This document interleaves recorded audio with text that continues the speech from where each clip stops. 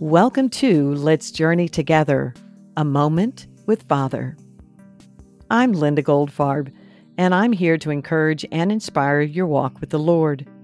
For more devotionals and encouragement, please visit lindagoldfarb.com. I'm so glad you're here. Are you persevering in life? We're not promised a life void of struggle and conflict. In fact, I tend to get a bit nervous when everything is going well. Now, not to the point of pessimism, though, because I'm reminded in the Scriptures, as a follower of Jesus, to expect suffering. And I'm encouraged in the Word not to crumple under it. We read in Jude 1:17 through 21. But you must remember, beloved, the predictions of the apostles of our Lord Jesus Christ.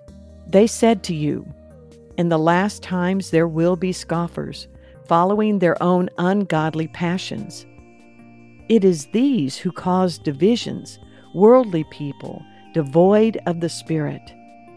But you, beloved, building yourselves up in your most holy faith and praying in the Holy Spirit, keep yourselves in the love of God, waiting for the mercy of our Lord Jesus Christ that leads to eternal life.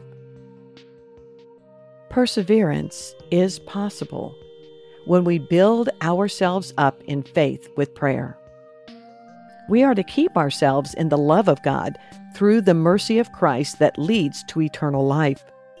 I find my daily prayer time to be the most significant gift I can give myself. This act of soul care rejuvenates my spirit, rekindles my exuberance, and reminds me of whom I serve.